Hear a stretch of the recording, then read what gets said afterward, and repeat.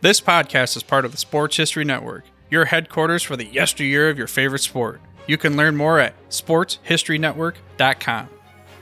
Hello, sports fans, and welcome to another edition of Yesterday's Sports on the Sports History Network. Today, we're going to discuss the Cleveland Browns Dynasty from 1946 to 1973. Most modern-day NFL football fans are familiar with the dynasty of the New England Patriots from 2001 to 2018, the Dallas Cowboys of the 1990s, the San Francisco 49ers of the 1980s, and the Pittsburgh Steelers of the 1970s. They might even be familiar with the Green Bay Packers of the 1960s. But only the genuinely hardcore football historian knows how good the Cleveland Browns were from 1946 to 1973. If not for one bad season in 1956, the Browns would have gone 27 years without a losing record. The Dallas Cowboys currently hold the record with 20 winning seasons in a row. The Browns franchise dates back to 1946, when they played in the All-American Football Conference. During their 4 years of play in that league, they won 52 games, lost only 4, and tied 3 times. In 1948, they had a perfect season, going 15-0. When the Browns joined the NFL in 1950, critics said the team would falter now that they were playing in a superior league. Browns responded by winning all 5 of their preseason games. From there, they destroyed the defending NFL champion Philadelphia Eagles 35-10 in the opening regular season game. The Eagles coach, Greasy Neal, had difficulty giving the Browns proper credit for the victory, stating, "The Browns rely on the pass like a basketball team." Those words would come back to haunt him. The following week, Cleveland beat the Colts 31-0 and finished the regular season with a 10-2 record. On December 3rd, the Browns played the Eagles in a rematch. Remembering the words of Greasy Neal, Paul Brown ordered his players not to throw a single pass. Cleveland had only 1 first down the entire game and gained a total of just 69 yards. But they won the game 13-7 by playing outstanding defense and forcing 4 Eagles turnovers. The Browns played the New York Giants in the playoff game and won 8-3. On Christmas Eve, the Browns defeated the Los Angeles Rams 30-28 to win the NFL championship. That put an end to the talk of the AAFC being an inferior league. Cleveland went 11-1 in 1951, but they lost the NFL championship game to the Rams 24-17.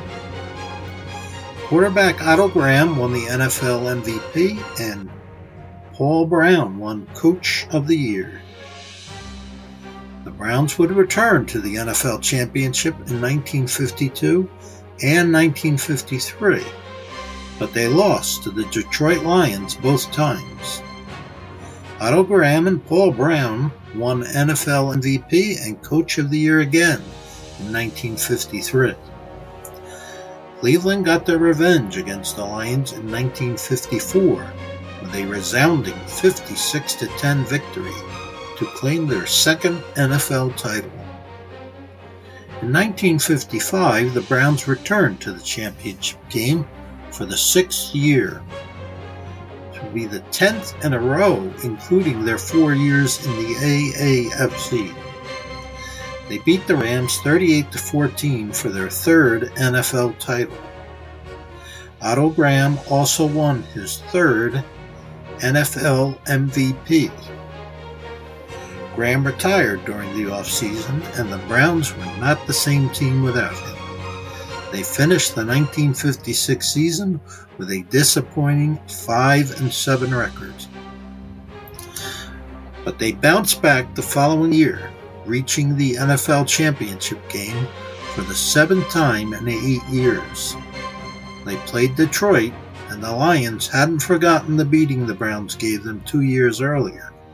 Detroit got their revenge with a 59-14 victory. Jim Brown won Rookie of the Year and the NFL MVP.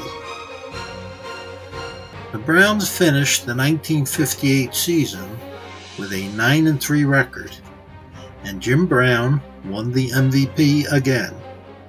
But they lost their playoff game to the New York Giants, and their season ended. They had an off year in 1959, finishing 7-5.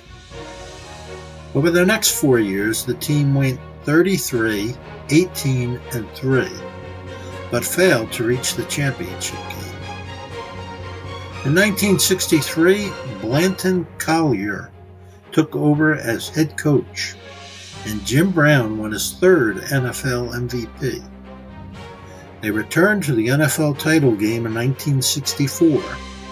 Their opponent was the powerful Baltimore Colts, who were heavily favored to win this game. But someone forgot to tell the Browns, who blasted the Colts 27-0 to win their 4th NFL title. Cleveland had another excellent season in 1965, finishing with an 11-3 record. They played the Green Bay Packers in the NFL championship game, but lost 23-12. Jim Brown won the NFL MVP for the 4th time in his career. Brown retired before the start of the 1966 season. Losing their best running back in football was a huge loss, but they did have future Hall of Famer Leroy Kelly to take his place. The Browns finished 9-5 in 1966, but it wasn't good enough to qualify for the playoffs. They finished 9-5 again in 1967, and this time it was good enough to reach the playoffs. But they took a terrible beating at the hands of the Dallas Cowboys. The final score was 52-14. In 1968, they went 10-4 and avenged their loss to the Cowboys, beating them 31-20 in the playoffs. Cleveland was one game away from going to their first Super Bowl, but they were crushed by the Colts 34-0. The team went 10-3-1 in 1969 and beat the Cowboys again in the playoffs, this time 38-14. Browns fans had high hopes for their first NFL title since 1964, but those hopes were dashed by the Minnesota Vikings 27-7. After 13 winning seasons in a row, the Browns finished 7-7 in 1970.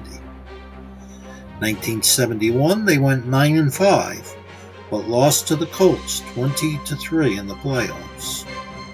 In 1972, they went 10-4 and came close to spoiling the Miami Dolphins' perfect season. They were ahead 14-13 in the fourth quarter before losing 20-14. In 1973, the Browns finished the season 7-5-2. From 1974 to 1985, the team had only 4 winning seasons. The dynasty was over. From 1946 to 1973, the Browns had 26 winning seasons, only 1 losing season, and 1 season with a .500 record. They played in 8 playoff games, 4 AAFC championships and 11 NFL championships. They won 4 AAFC titles and 4 NFL titles. 14 Cleveland Browns players and 1 coach from that era are in the Pro Football Hall of Fame. Full Brown and Marion Motley. Running back Leroy Kelly. Halfback and flanker Bobby Mitchell. Receivers Max Speedy, Dante Lavelli, and Paul Warfield. Quarterback Al Graham. Center Frank Gatsky. Guard Gene Hickerson. Tackles Mike McCormick and Lou Groza, who was also their place kicker. Defensive ends Len Ford, Bill Willis, and Coach Paul Brown. That concludes our podcast for today. Hope you enjoyed it. Take care, and God bless. This podcast is part of the Sports History Network, your headquarters for the yesteryear of your favorite sport. You can learn more at sportshistorynetwork.com.